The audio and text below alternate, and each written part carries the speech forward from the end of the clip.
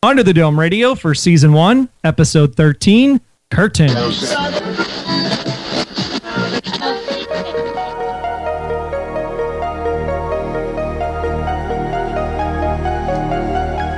Thanks again for joining us on the Under the Dome Radio podcast, the show by and for fans of CBS Television's Under the Dome. We are the unofficial Under the Dome podcast for theories, news, reviews, and interviews. And on this 21st episode, be sure to check out the show notes for links and things we may discuss over at underthedomeradio.com/21. And if you'd like to leave some feedback, just simply go by underthedomeradio.com/feedback. And Under the Dome Radio is a proud member of Noodle Mix Network, and we're also sponsored by the affiliate links over at underthedomeradio.com.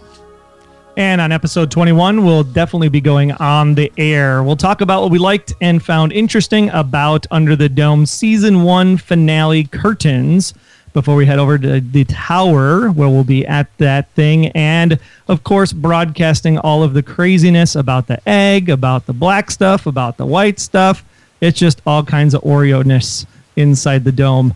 So we will definitely check that out and then head over to the broadcast section, thank a few people that have sent in some propane tank donations this week. And of course, at the end of the dome, we're just going to let it all hang out there because at this point, all bets are off. If you haven't read the book, you got till next June to get that done. And it takes just about that long to get through the whole book.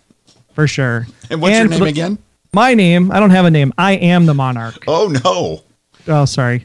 Troy Heinrichs here. I actually had to double check the TV input I was watching on last Monday night because I couldn't figure out if I was watching the formation of Superman's Crystal Fortress, the season finale of Under the Dome, or Titanic as Rose drops the heart of the ocean into the, well, methane-filled lake. It was beautiful. And me, I'm Wayne Henderson, a.k.a. Wayne Rennie. I'm the voice acting, podcasting Green Bay Packers fan who's currently trying to decide whether to wait the 9 long months until the return of Under the Dome or focus on changing the polarity in my time machine and simply taking my DVR 9 months into the future with me.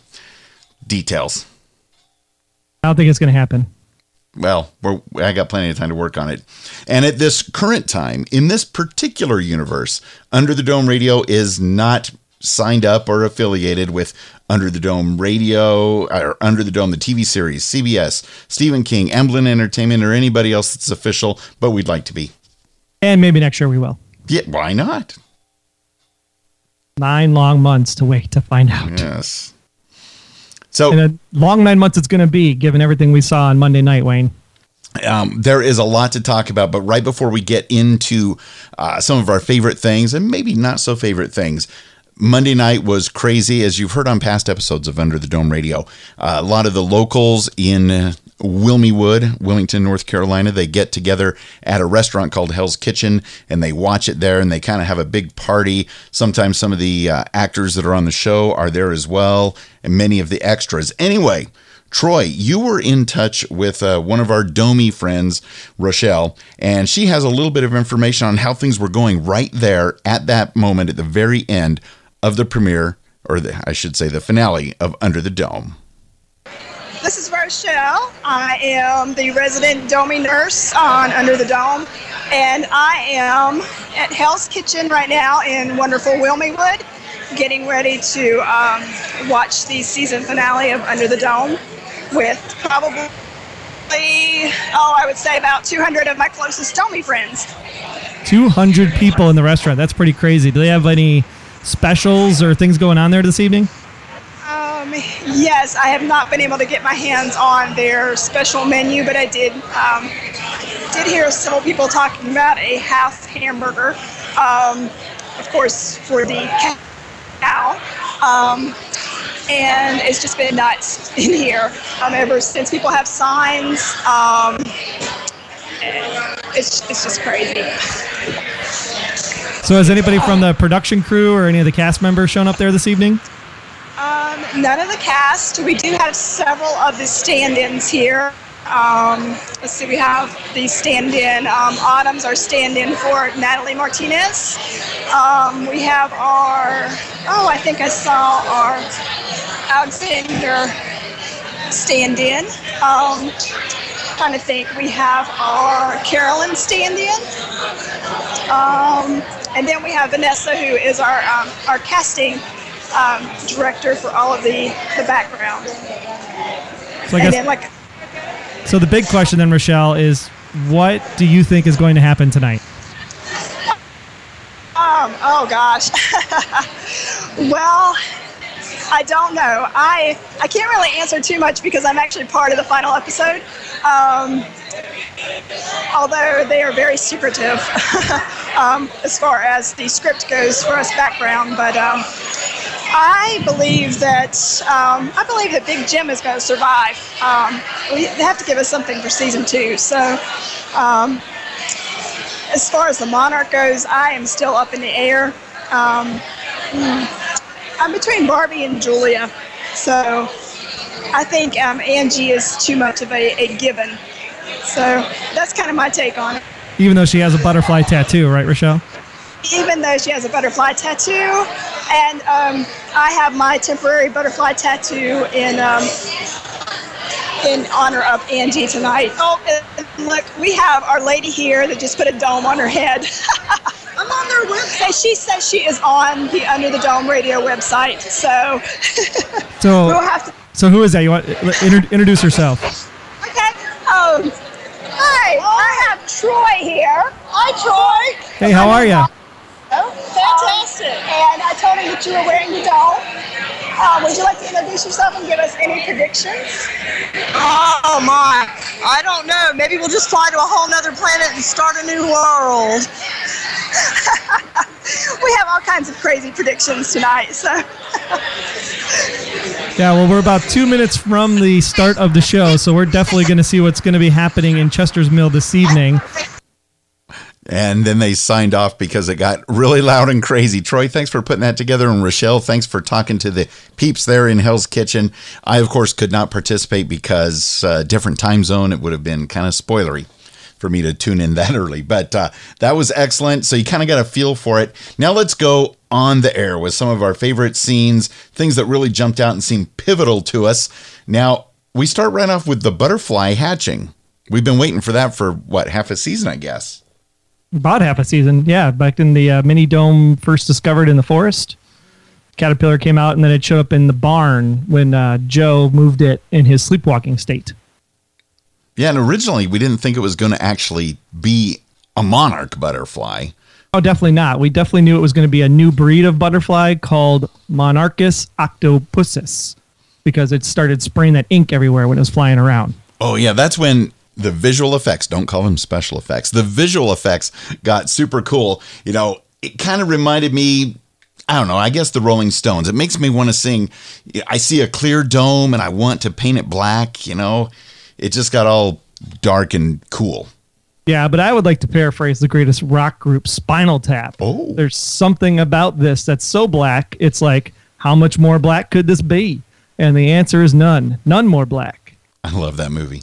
But really, personally, Wayne, I paused the show and I cranked up the AC/DC Back in Black and then resumed playing the finale as I listened in parallel. Wow, we could kind of come up with our own soundtrack for it. So that was pretty cool and unexpected. And I thought it was excellent that our buddy Ben Drake, played by John Elvis, is there with his friends, because there's a few times where the, as you call it, the Scooby Gang have been together. And for whatever reason, Ben was not there, but now they're all together. My stash house is your stash house, but he definitely gets by with a little help from his friends, even though it's getting quote unquote crazy dark outside. Which brings me to an early round of question and answer time with Wayne and Troy. Was Sheriff Esquivel getting on your nerves as much as they were on mine? You know, when she's claiming this mini dome is now police property, I'm confiscating it, you kids get away. She was just so annoying. What? Police. We said this last week. There is no police department. It's Hearn Jr. This has been a military state from day one, run by Big Jim. And if anyone is going to touch this mini dome, it's going to be me. Yeah, right. So you know what, Linda? Well. Go for it. You'll finally knock some sense into you that there's no police force except for you and Junior on the other side of that radio. And that other random guy, a log carrying guy that was there now and then. Oh yeah, that's for sure. Now, they never really told us, is this butterfly from Earth? How did it get in there? Did whoever's behind the dome implant that chrysalis? I guess it doesn't really matter, but Neil brought up a good point in the chat room that they don't really tell us anything about this butterfly.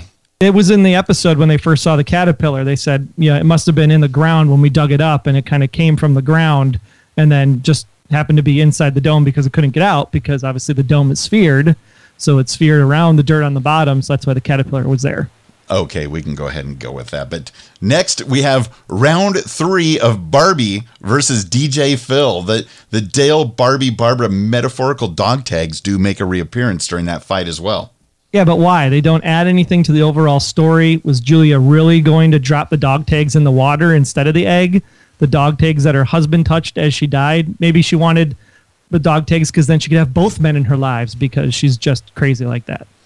But I don't know the reason behind it, but the fact that they focused on the dog tags, unless they're just trying to call us back to how important the dog tags were to a sub-story in the book, I'm not sure. They didn't touch on it. Maybe they will make an appearance in season 2. But either way you look at it, fantastic visual effects yet again. I mean, the monarch butterfly, the mini dome, the big dome, all of that stuff was just so well done. They do a great job with those on Under the Dome.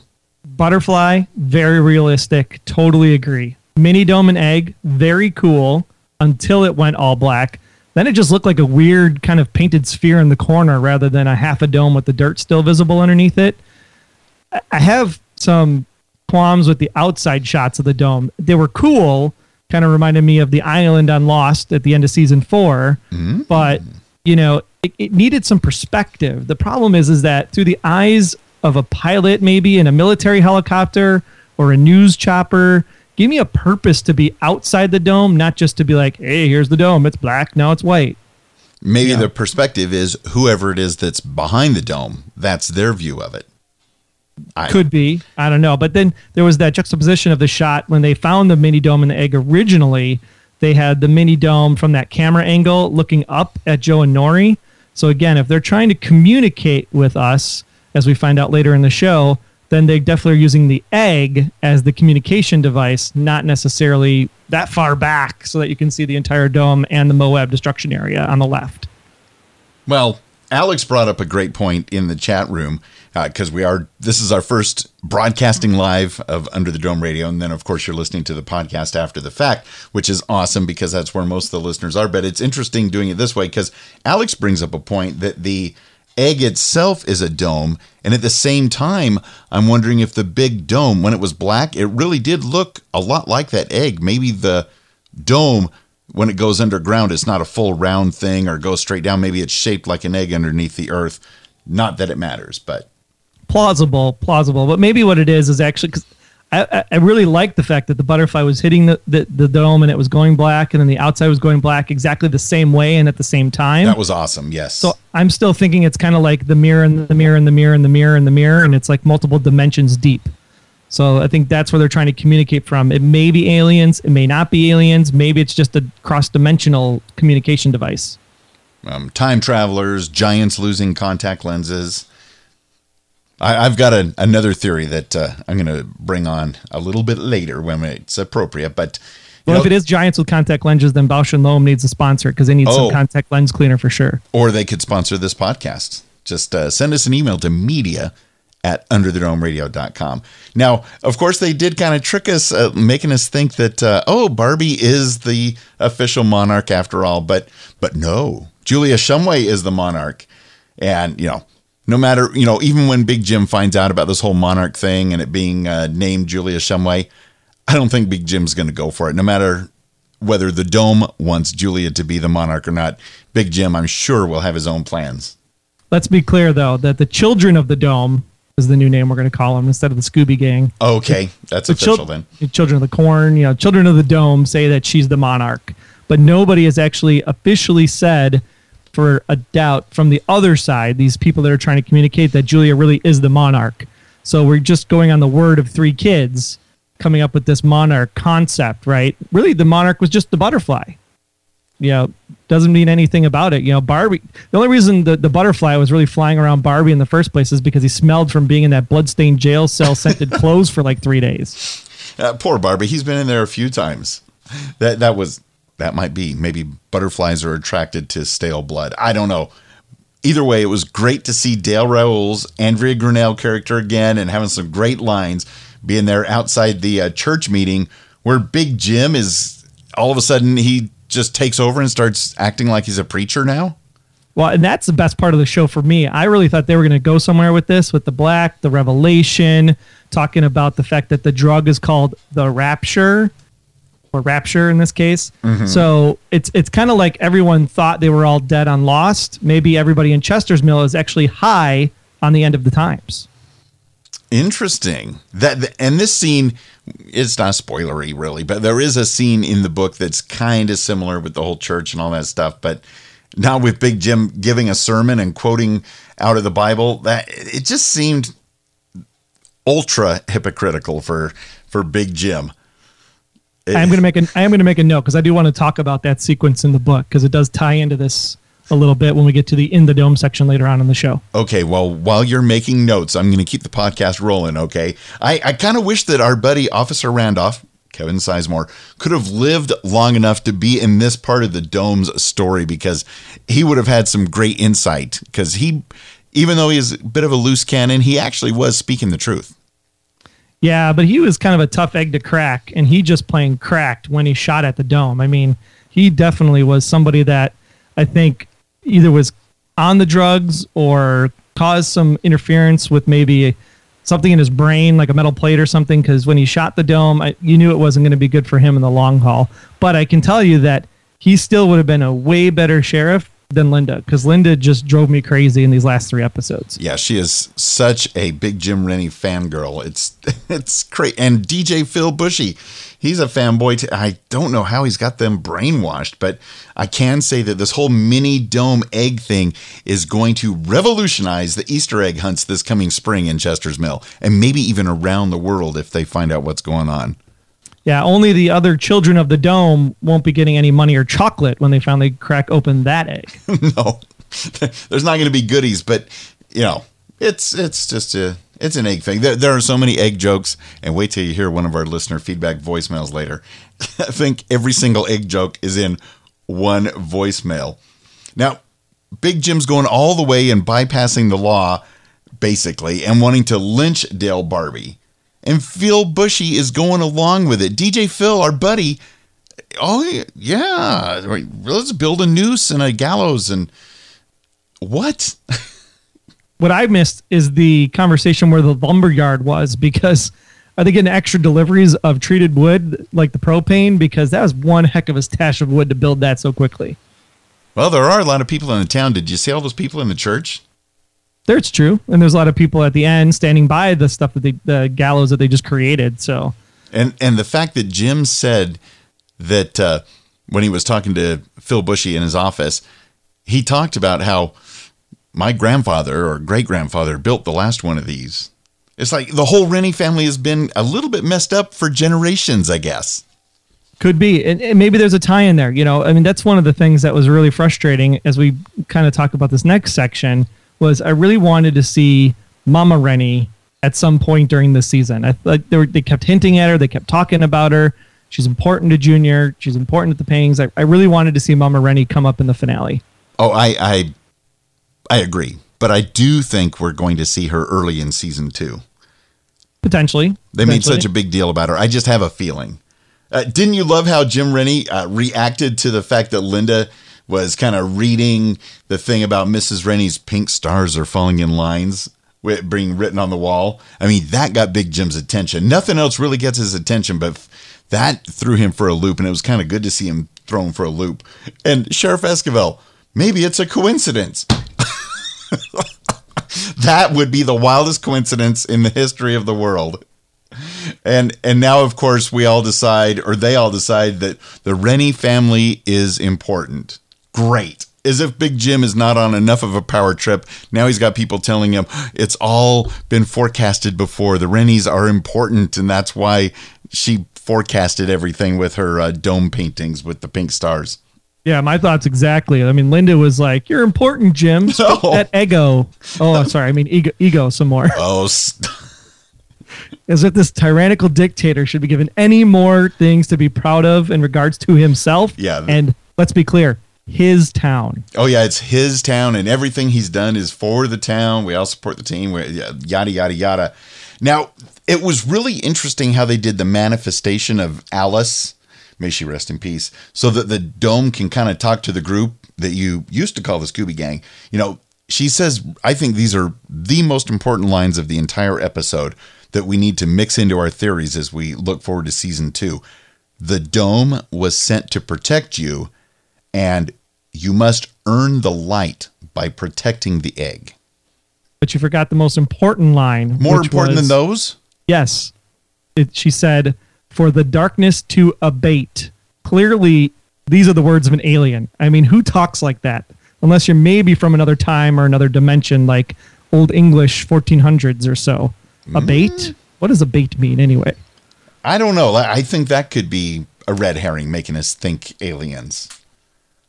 But yeah, we'll talk about it later. Okay, so don't want to give anything away. No. But the fact that the dome was sent to protect you, that takes me back to a theory that was brought up. I forget if it was episode 5 or 6 that actually my sister-in-law came up with because I talk about Under the Dome with everybody at family events. Everywhere we go, I'm like, are you watching Under the Dome? Have you listened to Under the Dome radio? What do you think? Anyway, my sister-in-law brought way back then, this is like after only 3 episodes of Under the Dome, how she thinks that maybe the dome is there to protect everybody in Chester's Mill from whatever's going on in the outside world. So if that comes to pass, as far as Under the Dome, radio, listening community, props would go to my sister-in-law for that one. If these are the 1,800 plus people that have to repopulate the earth because everybody else is going to get scorched by a meteor or something, we're in big trouble. I didn't want to bring up that part. Well, you know, the Rennies are an important family, apparently. Oh, just think if this show was still on Showtime, Barbie would have been able to have delivered a lot more choice words the way he was talking to Big Jim, because you know how earlier he talked about, you know, you're a used car salesman. Now he went way beyond. Barbie called Big Jim a politician, and I could just picture people watching at home going, oh, snap. Yeah, it was definitely the best line of the night. You know, what do you think I am, a criminal? No, worse, a politician. Just delivered so straight-faced. It was awesome. Yeah, so if they were on Showtime, imagine what Barbie could have said to him then. It was kind of interesting. You know, this whole Big Jim Rennie and his relationship with Junior, it's kind of off again, on again. I mean, it was really bad in like the 3rd or 4th episode of the season. But all of a sudden, Papa Jim Rennie actually confides in Junior and tells him, yes, I have killed people for the good of the town. We're the Rennies. We are chosen. Sheesh. I think Jim has been inhaling too few or too many of his own propane fumes. You know, that's kind of hard to say. Try that at home. Yeah, a bit too many of his own propane fumes. That's well put. If only I could talk, I should do a podcast. And he's drinking again, too. So on top of it, he's inhaling propane fumes and drinking the bourbon. Those don't go together. You just have to be careful. No, definitely not. But did you catch that he actually changed his tune from his original clip? We're all in this together. He changed it from we're all in this together in the pilot. Now he's telling Junior, you and I are in this together. Basically, rest of the town, see you later. You're all dead to me. I didn't catch that little thing, but I can imagine that Big Jim would have no problems killing almost anybody in Chester's Mill, you know, to further whatever his cause is. But then again, if it comes down to just him and Junior and the dome is still there because Big Jim wants the dome there, I don't know what they're going to do if it goes that far down. Yeah, and Neil in the chat room actually said he killed Doty for the good of the town. He told Junior in that speech, you know, I only killed people when it was absolutely necessary for the town.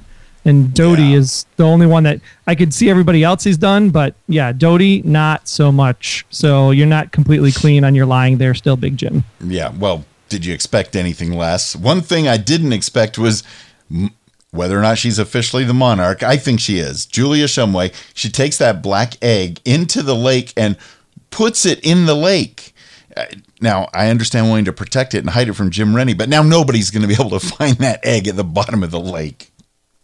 Well, maybe, because if you actually go back to the painting, I don't know if you noticed this, but the painting in Mama Rennie's studio, when Big Jim and Linda were there, they're looking at the egg with the pink stars. The brown on the bottom is like the lake bed floor, and the blue in the background was kind of like the water in the lake. So maybe Mama Rennie knew she was going to drop it in the lake all along. I thought that the brown in that scene was just the dirt that the mini dome was in for a while, and the blue was the sky while the dome was still clear. But you could be onto something there, Troy. Could be. So I thought that was just kind of weird. And then, of course, the awesome visual effects happen after that. Totally made the episode, because at that point it was still kind of like, but yeah, the pink stars going up in lines, that was out of this world. That was a lot of pink stars. And it's interesting that all the kids were thinking, even Jim Rennie's wife, pink stars are falling in lines. Falling up just seems kind of weird, but maybe it's all in the perspective. Maybe Jim Rennie's wife was also having seizures, even though she's not, a teenager like these other ones. Well, maybe it's like that movie that just came out, Elysium, where there's actually people above the dome.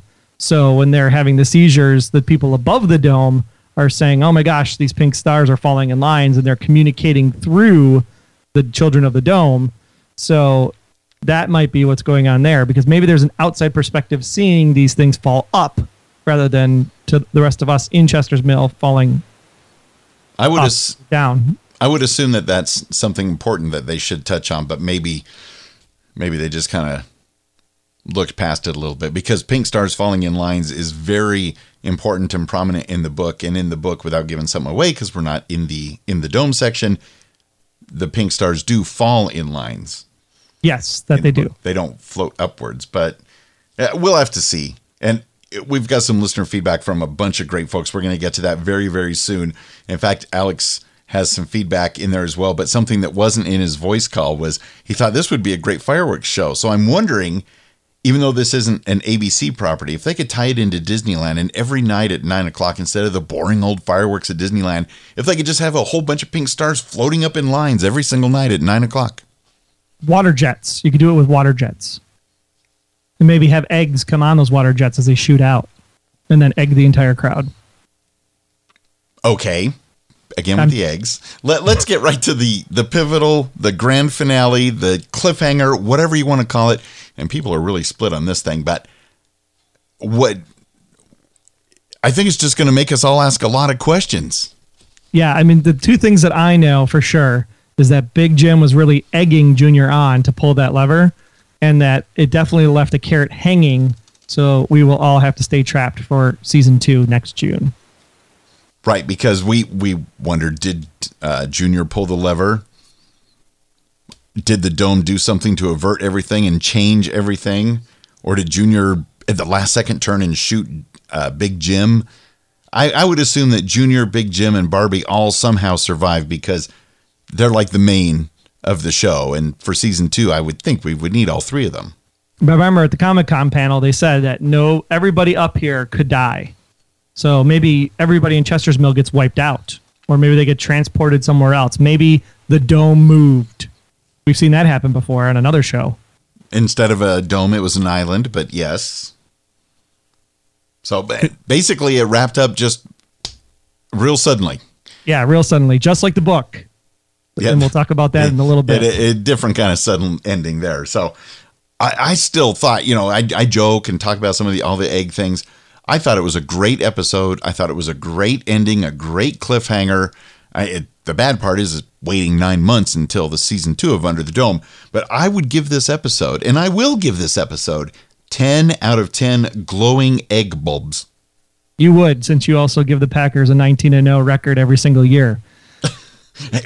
We're only off by 1 game so far this season. You can find more at PackersFanPodcast.com. If I have to grade the finale as the episode itself, standalone, just the episode, I give it 9 out of 10 really jealous jelly beans. But if I grade this as a finale and look at the entire body of work for the entire season, I grade it 6 out of 10 mini domes that were not all cracked up to be. What? It just... I I had really high hopes for the show this season. Of course, that's why we're podcasting. Well, it had all the great markings of Jack Bender, Stephen King, Steven Spielberg, Brian Vaughn, great actors. Troy Heinrichs, Wayne Henderson. In this episode, the actors just seemed like they were reading what was given to them without any consideration of arc or story or love, or it just felt a little flat, even though the visual effects were just phenomenal. I mean, without the visual effects, I don't know if this show does as well as it has, because the visual effects were just absolutely stunning. But, in my head, I had, okay, we've read the book. The book is cool. It's a character-driven story. They should have spent more time with the characters and less time with wind, weather, Ollie. They should have. The Ollie stuff was actually probably the best stuff of the season because it focused on struggle in the town, people working together to figure out how they're going to survive in this post-dome state. And for some reason, it just starts to fall apart. If I had to do it over, I would put Maxine up front in the beginning of the show and really tie this propane story up in probably the first 3 episodes, and then move into this Ollie Dinsmore storyline and have that maybe tie into the dome going black, because then you'd have crops can't. They talked about in the church, the crops can't get any sun. What are we going to do for food? And they could tie that in with Ollie. And then they really should have ended on 2 big cliffhangers that they should have ended on were the fourth hand and revealing who the fourth hand was and what happens when they touch, cut to black. That should have been the cliffhanger. And they should have had whether or not Julius brings Barbie from jail dependent on Barbie telling the truth about Peter. And I think that just would have been enough changes from the book that it would have made it so much better than what we actually saw. Wow, you've got some ideas there, Troy. Writers, if you're listening, Troy is available, I'm pretty sure. He's a busy guy, but he could work with you on that. Those are all great, valid points, but I still think it was very well done. And I don't want to say anything about the acting because I couldn't act as well as anybody on that show, but I thought that Dean Norris as Big Jim, even in this finale episode, I thought he was fantastic. He played Big Jim exactly how I pictured Big Jim being in the book. Just shifty-eyed, nutso, full of himself, thinking he can get away with murder, and so far he has. He definitely played the Big Jim part in the last 3 episodes the best. That's what I was expecting out of him. The problem is that it just fell a little flat in the finale because of the way they stitched the finale together. I think that was my issue with his acting in that one, because it was more like he was just reading the lines rather than really feeling the Big Jim character, and like he does in the book, and we'll talk about that in a little bit. Yeah. Mackenzie Lentz, she's a young one. I thought she really did a great job this entire season. She really brought her A game. She was fun. She was flirty. She had that powerful scene when her mom died. She had that look on her face like, holy crap, it's my mom again, when they're standing out in the woods. And she fantastic, for a newcomer on the scene. I thought she did really well. The other people, they're big name actors. I mean, Rochelle Lefevre, Britt Robertson, Natalie Martinez. These are like seasoned actors, and I just don't think they gave them enough to work with to really make them shine. Really? Like I've seen Britt Robertson in a ton of stuff. I've seen Rochelle. I mean, she played Victoria in Twilight, and I saw Twilight. Well, I didn't see it either, but I saw enough of it that I know that her acting was much better and much better written. I think that's it. It just wasn't written for their personas. That was my issue. They could have acted bigger than what they were given, and I think that's where it just kind of fell short. Oh, okay. Well, on one hand, I've never heard of any of these actors and actresses before, other than our buddy that played the sheriff that died in the very first episode because he was Lapidus on Lost. So, I enjoyed it. Obviously, it was different in the book. We knew it would be different than the book, and obviously, we couldn't be talking much about it on this podcast, especially on the Clean Noodle Mix Network, if we read from the book. So that's for sure.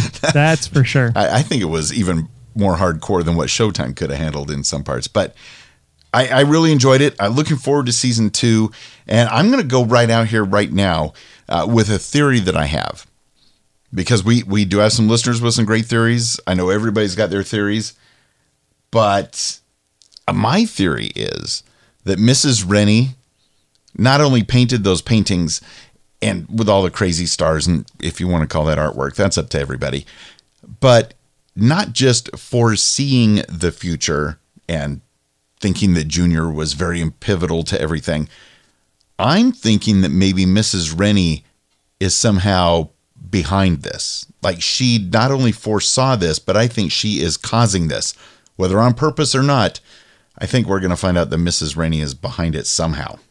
It's almost like, for those that haven't seen Star Trek, but Star Trek has this thing where the Federation actually makes contact with the Vulcans for the first time. So it's like aliens are watching us and waiting for us to do something magical to make contact. And I think that's what happened here. Because I agree with you, Wayne. I think Mama Rennie's behind it. She starts doing things that perk the interest of this other entity. And because of that, the other entity starts to make contact with Mrs. Rennie. Yeah, it's not so much that all the Rennies are important. It might have just been that Mrs. Rennie was important. I'm still waiting for her to be alive. Right. Like, you know. I would not be surprised. Alex Cruz is saying it in the chat room. Yep, Mrs. Rennie is alive. She's in another bomb shelter. Well, they've probably got a lot in that part of the country. So, anyways, we want to get into the listener feedback section because we've got a lot, and it is awesome. But first, stopping off at the broadcast section real quick because we want to thank some folks. Our buddy Rick Moyer from the Take Him With You podcast and MoyerMultimedia.com gave us a generous donation sponsoring a weekend's worth of propane for us here at Under the Dome Radio. So definitely want to thank you for that, Rick. It really helps out. Greatly appreciated. And of course, if anybody does want to support us with some propane donations, some sponsorships, just go to underthedomeradio.com. You'll see the lovely propane tanks on the right-hand side. And you just had to be careful not to mix that with alcohol like Jim Rennie because, whoo, look what it did to him. So with that, let's go ahead and get to The Tower, where we play your thoughts and theories and goodness. And I guess you could say goodness gracious. Let's fire this right off because there's a lot of great stuff in here. Hello, Wayne and Troy. This is Kerry King 99, Robert. I just wanted to say how much I have enjoyed the Under the Dome series. The last episode is basically why I'm sending you voicemail to talk about. And it's kind of interesting how they decided to end this first season. Very much reminiscent of an old Twilight Zone episode. Now, I remember the old Twilight Zone where Rod Serling ran for 5 seasons. Back in the 60s, early 60s. They went 5 seasons, 156 episodes. And what's interesting was there was an episode in season 5 called I Am the Night, Color Me Black. It was episode 146 in season 5. And it was about an idealist who was about to be executed. And the town folks were shocked to see that the skies was pitch black. And also, it just showed the prejudice and the racism of the town. And as the time went on, it came down to they were going to kill an innocent man. And as the time went on, it got more darker and more darker until the very end of the episode where nobody could see nothing because there was just so much hate and so much prejudice that it kind of darkened the whole town in the episode. So this might have been a homage to the Twilight Zone with this last episode. So I just want to express that real quick. Looking forward to season 2 and see where everything picks up. Very interesting to see that Big Jim Rennie is still alive. I think we all had the perception that he might have been taken care of in this episode, but evidently he's going to continue on. My hope is this series does not turn into Twin Peaks to where they solve everything in the beginning of the second season, and then it kind of goes downhill from there, and it ends up being canceled. I hope that they have a good storyline going into season 2. We'll just have to wait and see.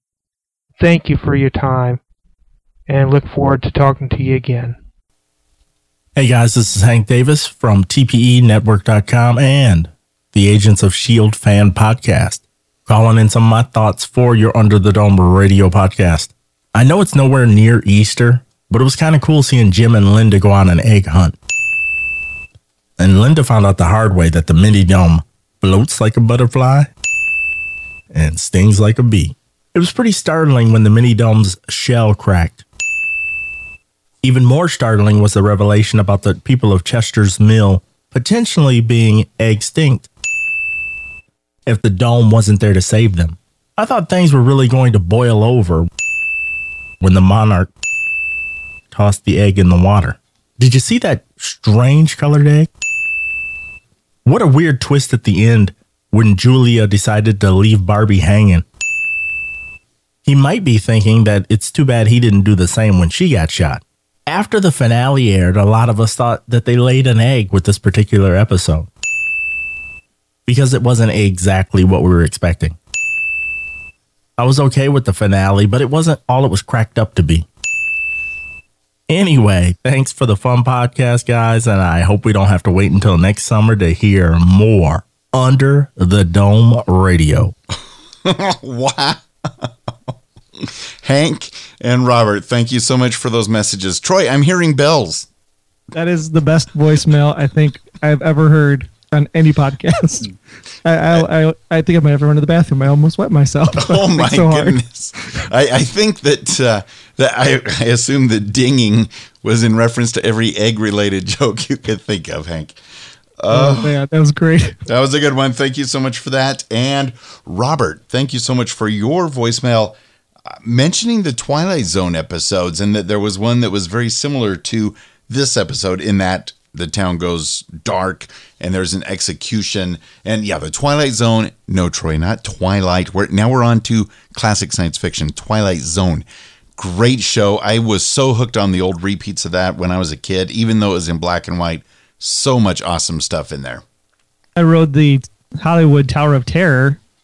That's the most Twilight I've seen of the Twilight Zone. I'm a little bit younger than you. No, I have seen the Twilight Zone. I think that's actually a really good call out. You know, because Brian K. Vaughan, obviously the graphic novelist that he is, I'm sure he's exactly doing just that, paying homage to that episode. I think it was a really good call out by Robert to actually think that far back to bring those two together. So thank you so much for Robert for calling in. And obviously we know season 2 is coming for CBS. So absolutely, we'd love to hear more of those tie-ins next season. Hello, this is Neil from Bowie calling in for Under the Dome season finale curtains. Well, that season finale left us hanging, but did it leave Barbie that way? First off, a few of the bad parts of the episode. I couldn't believe that Angie and Julia didn't use their police radio still to tell Linda any of the truth at any time. I also couldn't believe that Linda just went along with the lynch mob without any real evidence, especially after Big Jim started calling Julia Barbie's accomplice. What was more interesting was all that we learned in the episode about the dome. The egg does appear to be a power source, or at least intimately connected with the dome. When the butterfly came out and started making the mini dome black, the same thing happened with the big dome. We saw that. At first it appeared that Barbie was identified as the monarch, but then identified Julia. Julia early in the episode said that something out there wanted her on her feet, tying that all in. It seemed that Nora's touch woke up or revived the butterfly after the mini dome went away. Dome appears to have been sent by aliens or some higher beings that had trouble communicating with our characters. It was sent to protect them, not punish them. That was a big surprise. And it's protecting them presumably from some kind of disaster. I can't believe that this is the only town on Earth that deserves protection. There must be more than one dome on Earth, or if there isn't yet, there will be before the series finishes. This dome is not going to go away until after some event. Darkness was some kind of test, and they were told that they must earn the light by protecting the egg. Julia protects it by hiding it in the lake, and after it glows, we see the pink stars and light. Though, from the outside at the end of the episode, it looks like the dome is now an opaque white. I presume that will change when we next see the dome. We also saw from outside the dome that only part of the outside was charred. As For season 2, I can't see them killing Barbie, but if he does live, then the truth about Big Jim is bound to come out. Will he die, or will he just be plotting for a cell in season 2? Will his knowledge from his dead wife help his case? As mentioned earlier, I think there has to be another dome at some point. I would also like to see at least one episode telling us what has been going on outside the dome since the series started. I think they really need to give us that to keep the story going strong in the second season. It was a good first season. I'm looking forward to the next. Neil, thank you so much, because I yelled at my television about 100 times. Angie, pick up the radio, push the button, breaker, breaker, breaker, breaker. I'm here. Hey, guess what? Julia's alive. And I was like so frustrated with that entire sequence. Like, why aren't you using the radio? Like, come on. Why? Oh, Maybe yeah, just because Big Jim was probably listening. Maybe, but at least Linda was listening too, because unless you're really assuming that Linda is completely bat crazy and not willing to be somewhat capable of being a sheriff anymore because she just is Big Jim's lackey at this point. But it's like, you got to at least try. I mean, it's a radio. It goes two ways. Yeah, and I would say that I agree that Linda Esquivel has not done as well as sheriff that I thought she would. I mean, it all went downhill from the minute that she let Officer Randolph knock her down and escape from prison. And then get kojacked again by Barbie with that backhand elbow. Yeah, that too. And still just following everything Big Jim says. But anyways, Neil, again, great call, great points. And I liked how the dome, I don't know what it means, but I liked how the dome went from black to opaque white. I mean, light is kind of coming in, but you can't see in and out of the dome anymore. So it's kind of a diffused soft light. So everybody will be, I don't know, look better under the light. I don't know. Purified. Again, a revelation, rapture, go to the new heavenly white city. The religious angle just seems to be all over this, especially when they go back to talking about the Moab, and then going that Moab was in the Bible and Reverend Coggins is such a big part of it. And then, of course, the church, scene at the end. I think there's a lot more religious undertones and political undertones in the show that maybe the political undertones were definitely in the book. So I think this one's going more on the religious side, and I'm interested to see where that goes, because it's the whole, we're trying to communicate with you. Could be angels, could be demons. Could be the past, could be the future, could be Mrs. Rennie. We'll find out. Now, this technically not a voicemail. I didn't get to be a part of this particular piece due to my time traveling, trying to watch season 2 of Under the Dome. And anyways, things went wrong and time travel and all that stuff. Anyway, Troy, you did a great job with this post-finale mini interview with everybody's favorite skateboarding dome friend, John Elvis, who plays Ben Drake, obviously, on Under the Dome. And we're going to fire that off. And then we've got some more voicemails as well. But this is a great place because John Elvis has some more great things to say. And he really was a lot in these last 3 episodes of this season.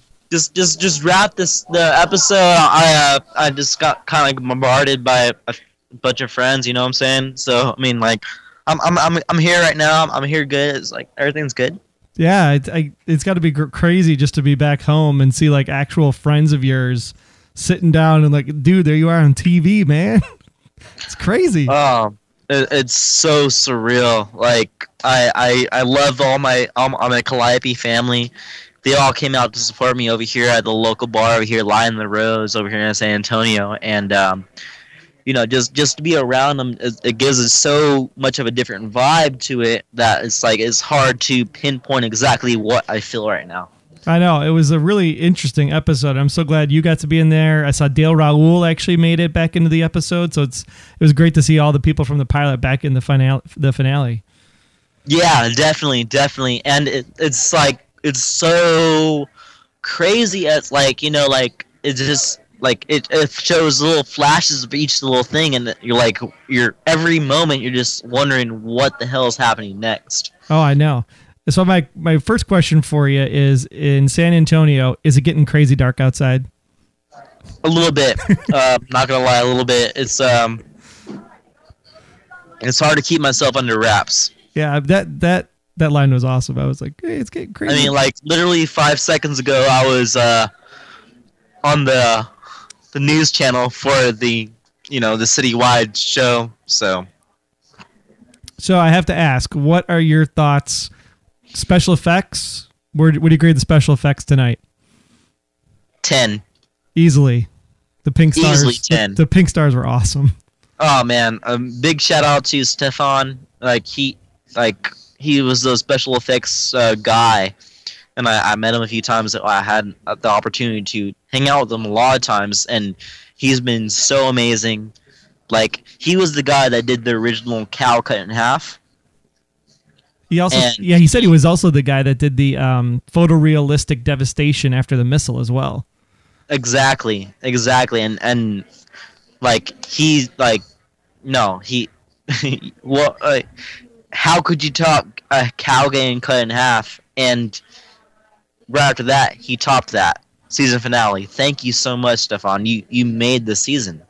Now, I know a lot of fans that are Lost watchers are going to be kind of equating this to the season 4 finale of Lost when the island moved and there was that bright white flash of light. So is the dome going to move, or are we going to be right where we are come next June? I can't tell you either way. I don't know either way. So we're going to have to watch and see. Both of us. I'm really excited for what's going to happen next. So if you're Junior, did he do it or did he not do it? I really don't know. Oh man, like, that's what comes up to season 2. So I hate to give a cliffhanger from hell, but that's the cliffhanger from hell. Yeah, no, I tell you, but I think I got one at least direction on it, because right before the show, Mike Vogel's official Twitter account followed Under the Dome Radio on Twitter. So apparently Mike is still around in season 2. Otherwise, they would have killed his tweet account. Who knows? That's my theory, and I'm sticking to it. Hey, I'm not going to say yay or nay. And going back to Stefan, the way the mini dome crumbled, that was a cool scene too. Just completely disintegrated into nothing. Good visual effects on his part. That was amazing. Hey, by the way, my manager, Christy Martin, she says hi, and along with another staffer of mine. Her name is Shelby. She's a gorgeous girl. She says hi, and I say hi, and everything. Like, I'm just so excited for season 2. Yeah, I mean, it definitely, the first season started out really strong. It got into some really creative things with the Ollie Dinsmore storyline that was definitely different than the book. Got a little sidetracked when we got into the whole Maxine thing. I mean, really, it's like you're going to take a boat across a methane-filled lake, and then you're going to, stick her mom in there and have her, like, not die from the methane. What's up with that? Well, okay. Well, not going to lie, like, all the episodes without me felt kind of off. Absolutely. It just, that's just, maybe that's just me, the arrogance talking, but this is how I felt.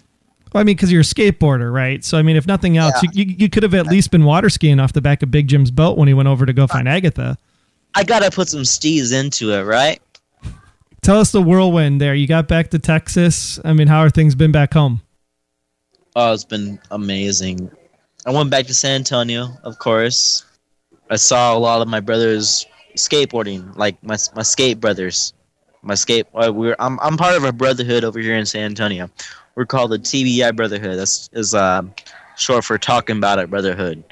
And they had no idea I was back, and seeing the look on their face when I rolled through the skate park, it made my week. It made my month. It made everything that I was gone for so worth it. Well, we could definitely say that your brothers are talking about it tonight, because that finale was totally awesome. They talking about it. They talking about it all day, every day. And now they definitely talking about it. So the question is, did Ben's mom in the show get mad at him for having all that ink all over his carpet in his bedroom? She'll get over it. She doesn't care about me anyway. She's just worried about the propane. What is the favorite moment that stands out from the last hour? Oof. When Angie tells Junior and Nori and the rest of them Monarch's orders. I was like, oh, okay, all right. She knows she's bad. Let her be bad. Not like bad in the sense of being a bad person, but No, she knows she has it. Let her have it. Now, I have to admit, I was really excited because I thought I heard your voice on the police radio, because when they were saying, how are we going to let Angie know? I thought for sure Ben was on the radio and was going to profess his love for Angie. Seriously, it was a good episode. The producers lost.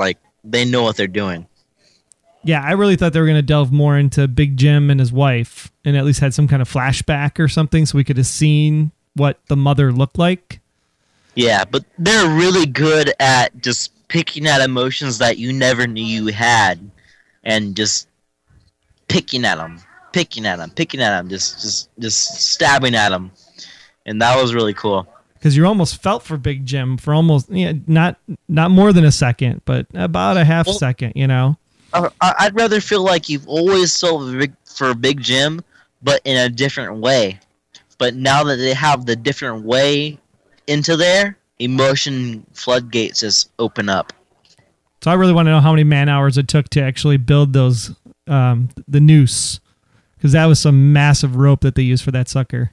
I actually don't know. I wasn't around for that, but I could ask, the set designers, and they're really good at their job. Real big shout out to the set designers of Under the Dome. They did their job. They did their job really good.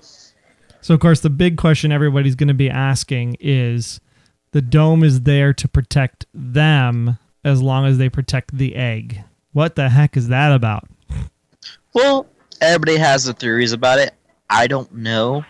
My theory about it is that the outside world is going to have an apocalypse of some kind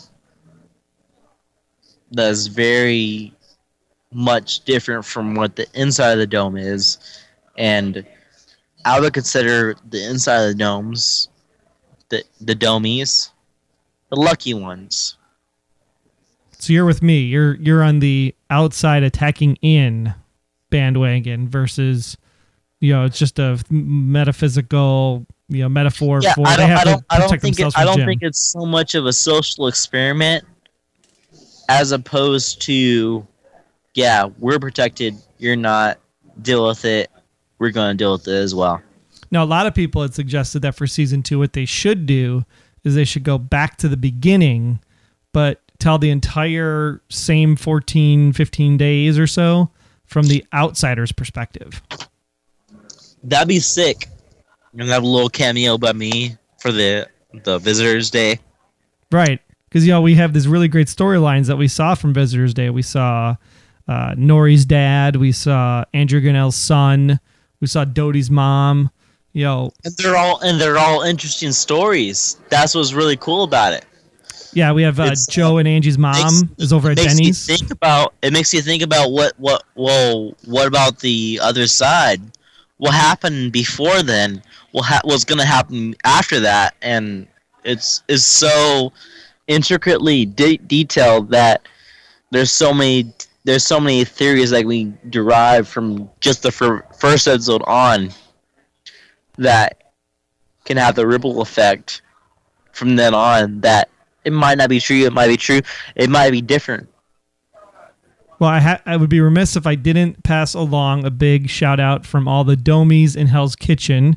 We talked to a bunch of them earlier this evening, and Hell's Kitchen was actually serving half a hamburger for their menu this evening. No way. Yeah, I threw a shout out to them as well. I mean, I love those guys. They've supported me since I've been on the show, and it's been amazing, and I would like to thank them so much. They've been very good to me. Yeah, I mean, and it's definitely something that we want to see happen for season 2. So if Steven and the rest of the Neil and Jack and all you guys are listening, we want more Ben in season 2, that's for sure. Hey, I'm willing to promote that as much as possible. So, well, I do not want to keep you long because I know you have a room full of people there. So I just appreciate the time to give us your instant reactions to the finale. And it's always been great to talk to you this season. And we'll definitely talk more come next June, or hopefully we can even get down to Wilmington because you'll be back there in February, it sounds like. Yes, sir. Sweet. Well, I don't die. Well, so, in theory, I could be back. Right. Yeah, we don't know what actually happens when the white light dissipates. Everybody could be, nuclear dust clouds. Yeah, who knows? So, well, great, John. It's been good talking to you as always. Keep it real, stay trapped, and hopefully we can hook up again soon. Well, thank you so much, and I can't wait to be interviewed you again. You've been down with the show since day one. You've been down with me since day one, and because of that, I will stay loyal to you and stay faithful to y'all's show, and hopefully get you more follows because y'all have been cool with me. No, we really appreciate it, John. It's been great. Chrissy, and I promise you that I will do my part to make that grow. Yeah, for sure. And Chrissy's been great, so definitely tell her hello for me, and hopefully you guys have a fantastic evening over there in Texas. All right. Y'all have a nice one over there. All right, we'll see you, John. Take care, bud. All right. Bye, guys. Bye. John Elvis, thank you so much for partaking in Troy. Nice job on that. I wish I could have been there to chat with both of you that night. It was late. Let's just put it that way. But yeah, it was great to talk to him. He had a crazy madhouse party beforehand, so I was just glad we were able to squeak 10 minutes from him. And thanks again for everybody in the chat room for listening to that, and hopefully they'll be more appreciative at the 2x and 3x speed as you all download this episode later on, because it was a little long, but we wanted to make sure you got it in there so you could hear Benny's instant reactions from the finale. Oh, yeah, it was chock full of a lot of great things, and John Elvis, always so kind to interview with us and all that good stuff, and it's great to hear him. He really is one of the grounding characters of the Scooby Gang, the young adults that team up and seem to have more on the ball than the adults under the dome, So it's just a great thing, and we just really appreciate it. Now, we got some more thoughts and theories from the listening community we want to share with you, and some you may agree with, some maybe not. Hey, Wayne and Troy, this is Rick from Wisconsin calling for the Under the Dome podcast, and wanted to leave you my thoughts on the finale. I think it's good in a way that they're leaving us till next season to find out what the military wanted to get a hold of Barbie for or do. I think the overall story was good, but Jim was a little bit quick there getting his gallows built and getting ready to just go hang Barbie, and I wonder what happened to this fair trial he was supposed to get. And all he gets to do is say not guilty, and then he gets marched out there to be hung without any evidence of any kind. It's a little more extreme than the railroading they were trying to do in the book. The way they did it in the book, setting him up to be accidentally killed in his cell and trying to escape, would be a lot better than what they did with the show. I thought getting Julia free would have, helped him out. I could see the alliance coming together, and I thought it was very similar to the book in that way. But then nothing really happened there, and I wondered about her being the monarch. It kind of wasn't explained, but apparently she is. And the way she protected the egg, I think, was a good idea. Going out and doing that, which freed him from the darkness. But I still don't know what's up with the paintings and how Big Jim's wife knew this stuff. I wonder if that will ever be revealed or if that'll just be a mystery. And I guess the cliffhanger is to figure out which side is Junior really going to be on. Is he going to listen to his dad, or is he going to listen to the people telling him the truth? So I guess that's it. Thanks.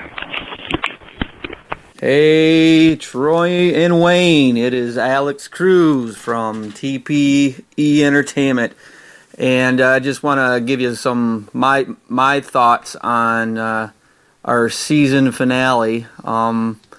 As people follow me on Twitter, I was extremely unhappy with this ending because it just seemed like it just ended. There was no finality or anything. And mind you, I was not aware that this past July that there was going to be a season 2 coming out.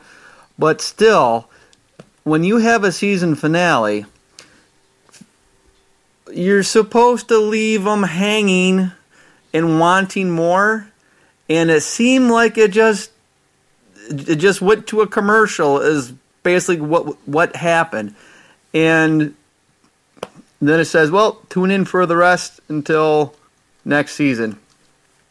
Sorry, but I'll tell you what, I have never been so upset with a season finale in my entire life, and thus I may even decide to boycott the show next season. However, I will never boycott you guys. So take care, and thank you for the great season. See ya. Alex, thank you very, very much. And Rick in Wisconsin. Both of you made a lot of great points in there. Rick, always good to hear your feedback. And Alex, you know, when the dome turned all black and it was like night everywhere, even in the middle of the day, I thought you would have loved that part because it was so much like Falling Skies, where almost all of it's filmed in the dark. But it's unfortunate that you did not totally love the ending. It was kind of abrupt. I will give you that.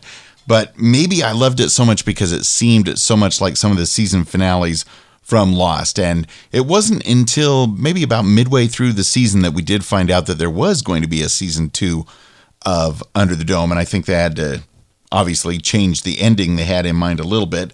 And neither ending is anything like what's in the book. So nobody liked the Stephen King ending.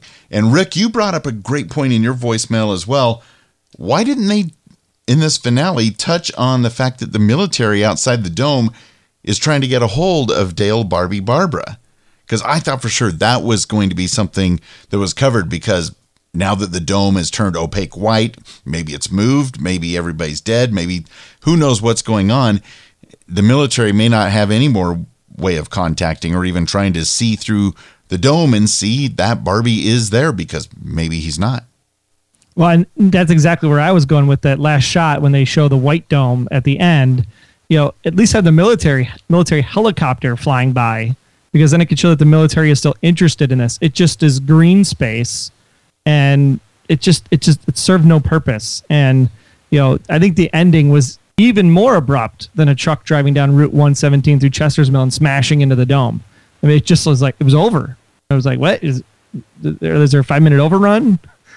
It was too quick. And so yeah, I'm on the Alex train. It was, I mean, it's a great cliffhanger because it is going to make you come back next season, which is what cliffhangers are supposed to do. But at the same time, it was like, oh, it's over? What? Just like the book. What? It's over? So I guess I got that part right, because the book loyalist would say, yep, ending was kind of abrupt. And there it was. Either way, I liked it. Even though it was abrupt, I'm sucked in because now we have all of the next 9 months to ponder, you know, all those things we talked about earlier. Yeah, for all we know, maybe they're trying to tie it into that other show where whoever's behind the dome has moved it 20 million years into the past, where they can repopulate and restart the earth. Wait, that's already another show. I think Hank has already done a podcast about that show. That show. Anyway. One more voicemail. We will continue on hearing from everybody's Under the Dome nurse. Well, good afternoon, Wayne and Troy. This is Rochelle calling with my listener feedback for the Under the Dome season finale. Guys, what can I say? I am just happy to have a voice today. As you know, I was at Hell's Kitchen last night in Wilmington, North Carolina, the heart of Under the Dome country, with probably 150 to 200 of the craziest domies, dome heads, and their families, all waiting to see who was going to be crowned the monarch and to see how this episode was going to end. So I'm going to go right into some of the thoughts and predictions just on my first round of watching this episode. Of course, I have to go back again and watch it to dig deeper, but the first thing that really came out to me was poor Linda. Man, she has just been through the ringer this season. She has definitely earned that sheriff's badge this season. So, okay, show of hands. Who else was yelling at their TV last night Linda, don't touch the dome. I know I was. Everybody was looking at me funny, but yes, I was definitely do that. I'm glad she made it out okay because we are going to need her for season 2, especially since Big Jim and Junior are both still around. So that's going to be interesting to see how she keeps the peace. The Monarch. Wow. Okay, so everybody thought it might be Angie because of some little thing she had on her shoulder. I think it was, a butterfly tattoo? Yeah, I think they were trying to throw us off just a bit with that. I kind of had in the back of my head that it was going to be Barbie or Julia. I'm kind of glad it was Julia because she wasn't the most obvious of the choices, I think. So I think that was a good choice to go there. Can't wait to see how that plays out. I still think that Barbie is going to be around for season 2. I could be really wrong on that, but I just have this feeling that he has more story to tell, and he has more of a use in Chester's Mill, especially since the government was looking for him. So that's my thoughts on that. I think he will be back. The apparition in the woods, Alice, I was kind of glad to see that, that they're, whoever this is, whatever it is taking familiar forms. So I'm hoping maybe, fingers crossed, we may see Dodie back. Maybe she will come back as an apparition, or maybe even our friend Officer Paul Randolph may come back. So I think that's going to be great. I'm hoping to see some of these characters that kind of bit the dust early maybe come back and show an appearance again. So just want to give a shout out again to Stephen Fleet and the visual effects crew. Awesome job. They pulled out all the stops for this episode. Look forward again to next season. The cast and crew were wonderful to work with. Got many great opportunities to work with this wonderful cast and crew. Hope to get to do it again in season 2. So you guys rock. Keep up the wonderful podcast, and hopefully we will talk to you soon. Bye, guys. Rochelle, the resident dome nurse in Wilmington, North Carolina, thanks so much for calling in. Again, just what can we say? It was an interesting season. It was an interesting finale. There's definitely a lot of split personalities. Some people are for Big Jim. Some people are against Big Jim, just like they are for the finale and against the finale. So we'll just have to wait and see what season 2 brings forward as we trudge through the doldrums of winter. Luckily, there's a fall TV season coming up so that we can keep that all entertained. So for all of you in the chat room, we appreciate you being here, of course, on Noodle Mix, and we encourage you to check out our Once Upon a Time podcast, as well as our Once Upon a Time in Wonderland podcast, as those will be kicking off here in the fall. Absolutely. Daniel and friends do a great job on those. They cover they cover Once Upon a Time like there's no tomorrow.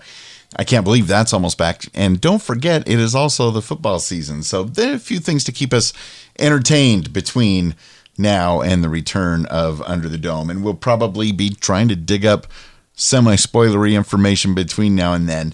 Now, with that, let's go ahead and go in the Dome section and talk about any remaining semi-spoilery things that may or may not be tied into the book Under the Dome by Stephen King. Take it away, Troy. Yeah, so we'll give the chat room about 2 seconds to clear out if they do not want to hear the end of the book, since we are broadcasting live. But don't go all the way away. Just plug your ears and go nah, nah, nah, nah, for a couple minutes. Right. So, I mean, the biggest thing with the ending of the book is that it was very abrupt. Julia did end up saving the town, so predetermining that she was the monarch wasn't too much of a stretch to figure out.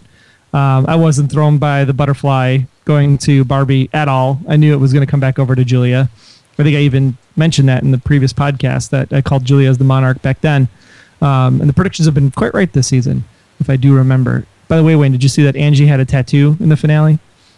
I still didn't see it. I think the reception on my TV's bad, but but with the book, the thing that was the best parts of the book were about the propane tank conspiracy and what happened. We talked about the church scene and how that played into it. And in the book, Phil Bushy is not a radio DJ. He is basically the chef. He is the one cooking up the drugs. Yeah, probably. Well. But he's the one cooking up the drugs up there at the radio station. And with him is the first selectman, which is technically the mayor. So we've heard Big Jim say that he is the only council member left in town. Well, in the book, there's three of them: Andrew Grinnell, Andy Sanders, and then Big Jim. And so Andy goes up there hanging out with Mr. Phil, and they basically start smoking the good stuff, the off-the-market stuff that Reverend Coggins was making. Which we do not condone in any way, shape, or form. Definitely not. But so as that's going on, they're basically Phil and Andy are talking, and they talk about how they are God's army. God has put them on this planet to cleanse the area and all this crazy stuff, and they're seeing visions of God, and they're seeing visions of angels with machine guns, and it's just crazy stuff. But basically what happens is Jim wants to basically get his propane tank storage back, kind of the scene that we saw played out when Ollie had kind of taken it over, except that he sends a bunch of people up there. They're all hanging out. There's basically gunfire going back and forth, all the while Julia, Barbie, Linda, and the children of the Dome are basically up in an apple orchard at the Dome generator.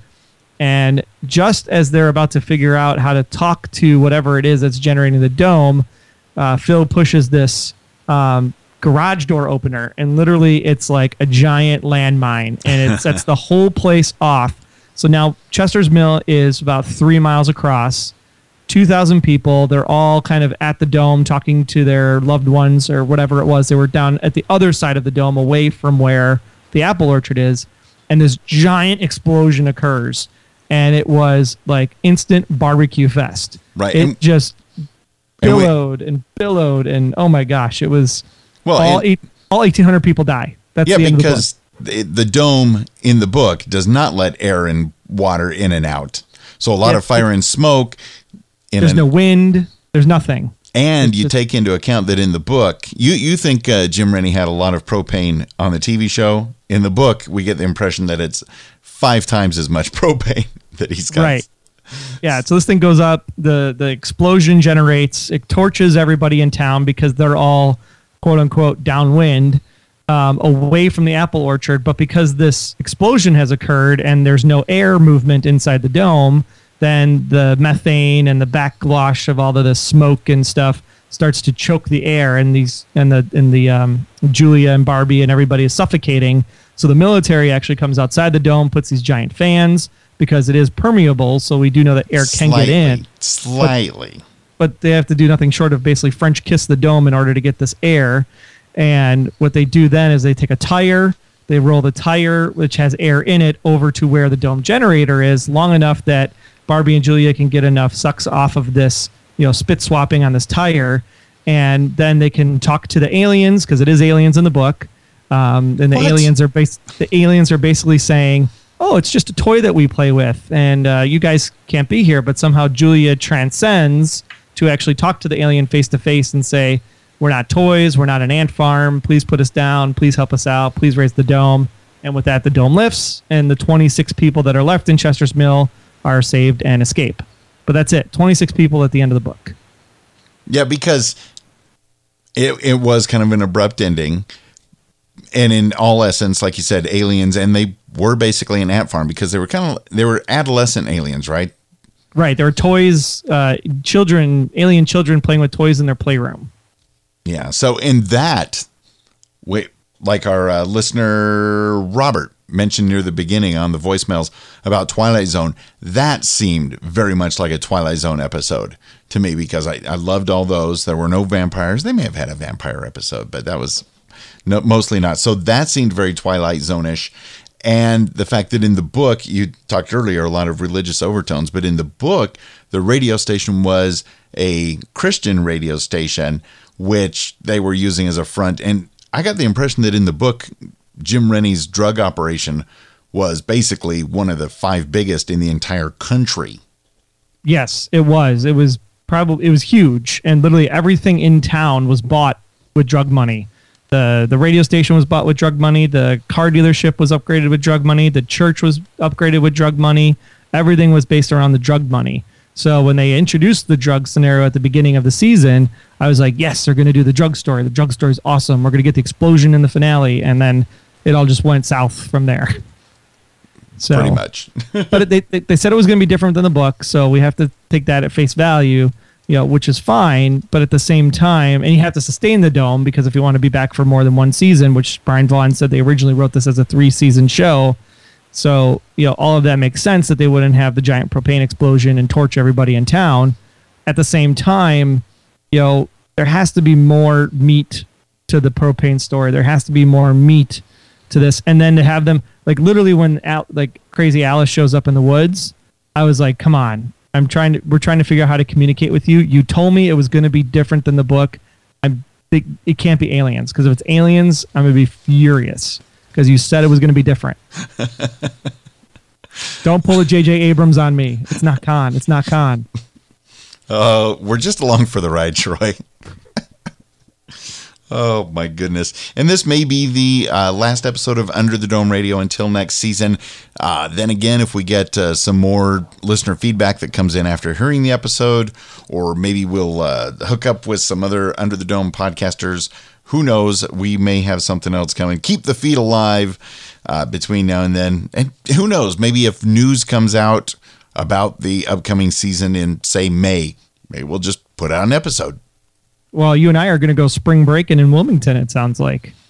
I don't know if I can go in during spring break. But if they're doing filming in Wilmington, I would love to find a way to be like an extra, just be in the background, of an episode of Under the Dome would be fantastic. And to meet the Domies and all of that good stuff and take in all of Wilmington, North Carolina. But we'll see. We will see. Did you have any other final thoughts? We had a lot of information. This was a chock full episode of goodness. Yep, season finales always are, so it's good to have we can chat with everybody in the chat room tonight as we broadcast live for the first time. So we'll definitely be doing this much more next season now that we have the technical difficulties worked out. But definitely keep the feed alive, because we are going to have a season 1 kind of post-mortem with a few friends of ours from a brand new podcast network called TV Talk. So if you have not checked them out yet, you can get the TV Talk app at tvtalkapp.com, and you can get primed for all of the fall shows, as they are having tons of stuff out there, including Once Upon a Time in Wonderland by our own Daniel J. Lewis, who's here at Noodle Mix. He'll be doing that show for TV Talk. Wayne and I are going to be doing Revenge, the ABC thriller starring Emily Van Camp over on ABC. And then I'm also doing The Blacklist for TV Talk. So if you want to come along and hear all about James Spader and Megan Boone and Henry Lennox, it's going to be good stuff. So come on and check out TV Talk, and stay tuned as we bring the Under the Dome TV Talk podcast in for this panel, hopefully in a few weeks from the airing of this episode.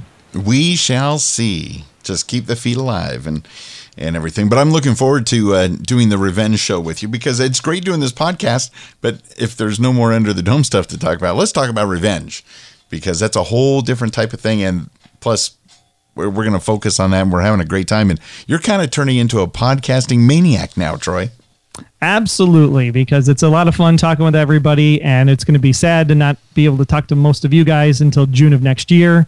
So Revenge is where you can find us during the 9-month hiatus, if you will, of Under the Dome. But until that time, you can still let your voice be heard. We'll keep the Facebook page alive, the Twitter account live. As we get news, theories, any kind of spoilers that we can throw out there, we'll definitely send them your way.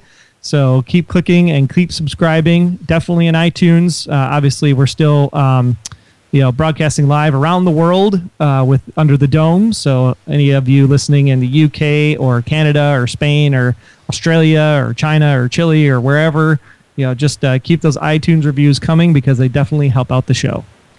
Definitely. And we thank you ever so much for every review we've got.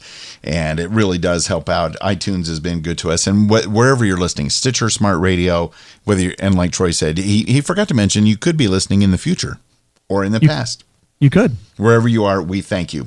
But whatever happens and however it happens, until the next Under the Dome Radio podcast episode, be sure to sponsor that propane. We love that. That'll keep us going. But until then, if you look around, under the smoke, under the haze, under the black dome, the white dome, you may be able to find us.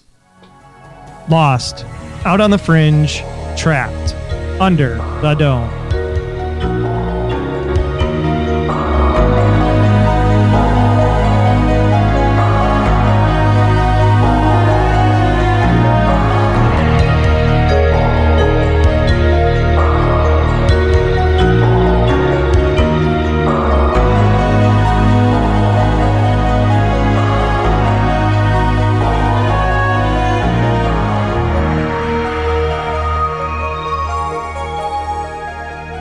Under the Dome Radio is a proud member of Noodle Mix Network. Find more of our award-winning and award-nominated podcasts to make you think, laugh, and succeed at noodle.mx.